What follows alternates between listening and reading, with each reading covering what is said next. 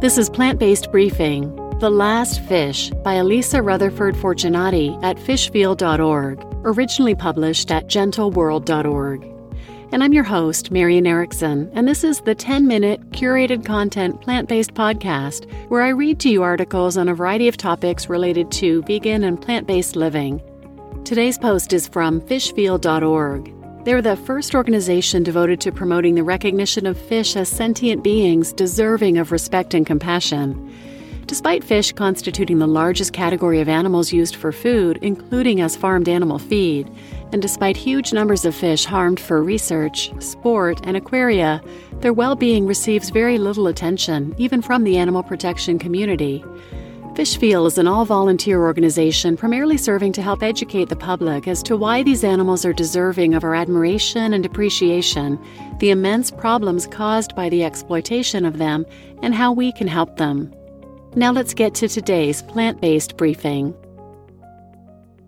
The Last Fish by Elisa Rutherford Fortunati at fishfield.org, originally published at gentleworld.org. When I was a child, I was taught that killing fish was supposed to be relaxing. It was a time to bond with family and friends, a game, or rather a sport, called fishing.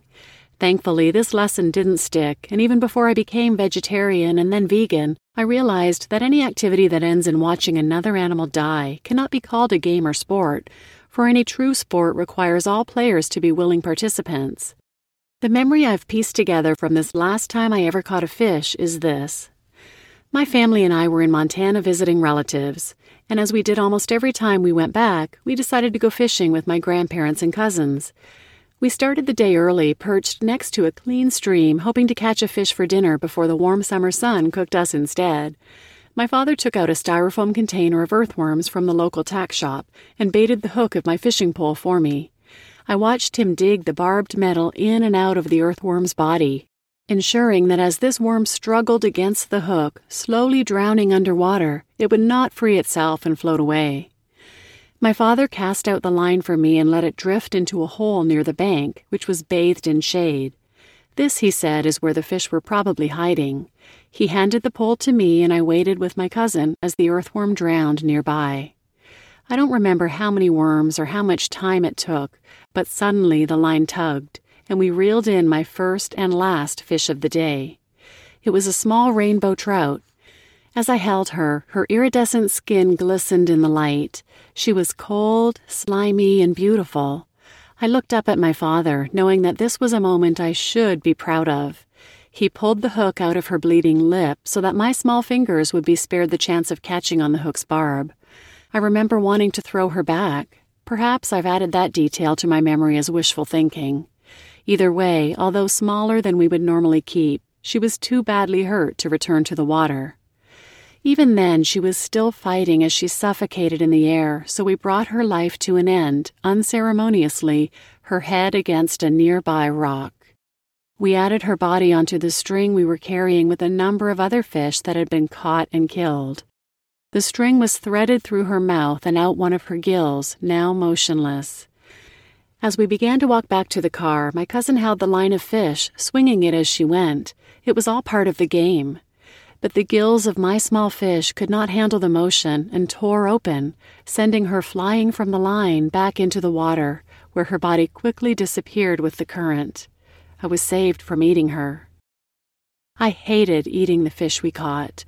I hated the sight of my father slitting their bellies open and watching their organs spill out. I hated their eyes looking up at me from my plate. These and the crabs that we played with and then boiled alive are the only animals I ever watched die before me. Even now, although I would never call the killing or maiming of any sentient being a sport or family fun, in me there is still the child that didn't want to hurt my father's feelings by condemning these activities. He was sharing his childhood with me on these trips, the beauty of the land and the socially accepted cruelty of fishing all wrapped up into one confusing picture. I loved sitting next to the winding streams and daydreaming, but cringed at watching the fish die, just as I loved and still love the true gentleness at my father's core and hope someday that his carnivorous ways will be a thing of the past. We all have our own programming to overcome, and for some, having empathy and compassion for the sentient beings that live underwater seems far too great a task. For it is often through the love and affection that non-human animals give us that we open ourselves to loving them back. Even though a fish may not wag its tail at your touch, a crab purr with pleasure at a scratch behind the leg, or a squid sigh with delight at a belly rub, these sentient beings have the same right to life and liberty as their land-based counterparts.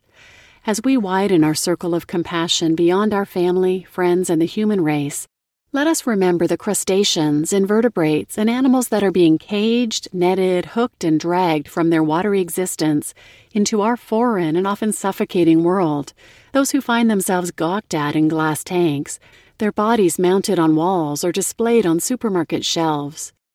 Let us not forget them, or call their deaths merely sport.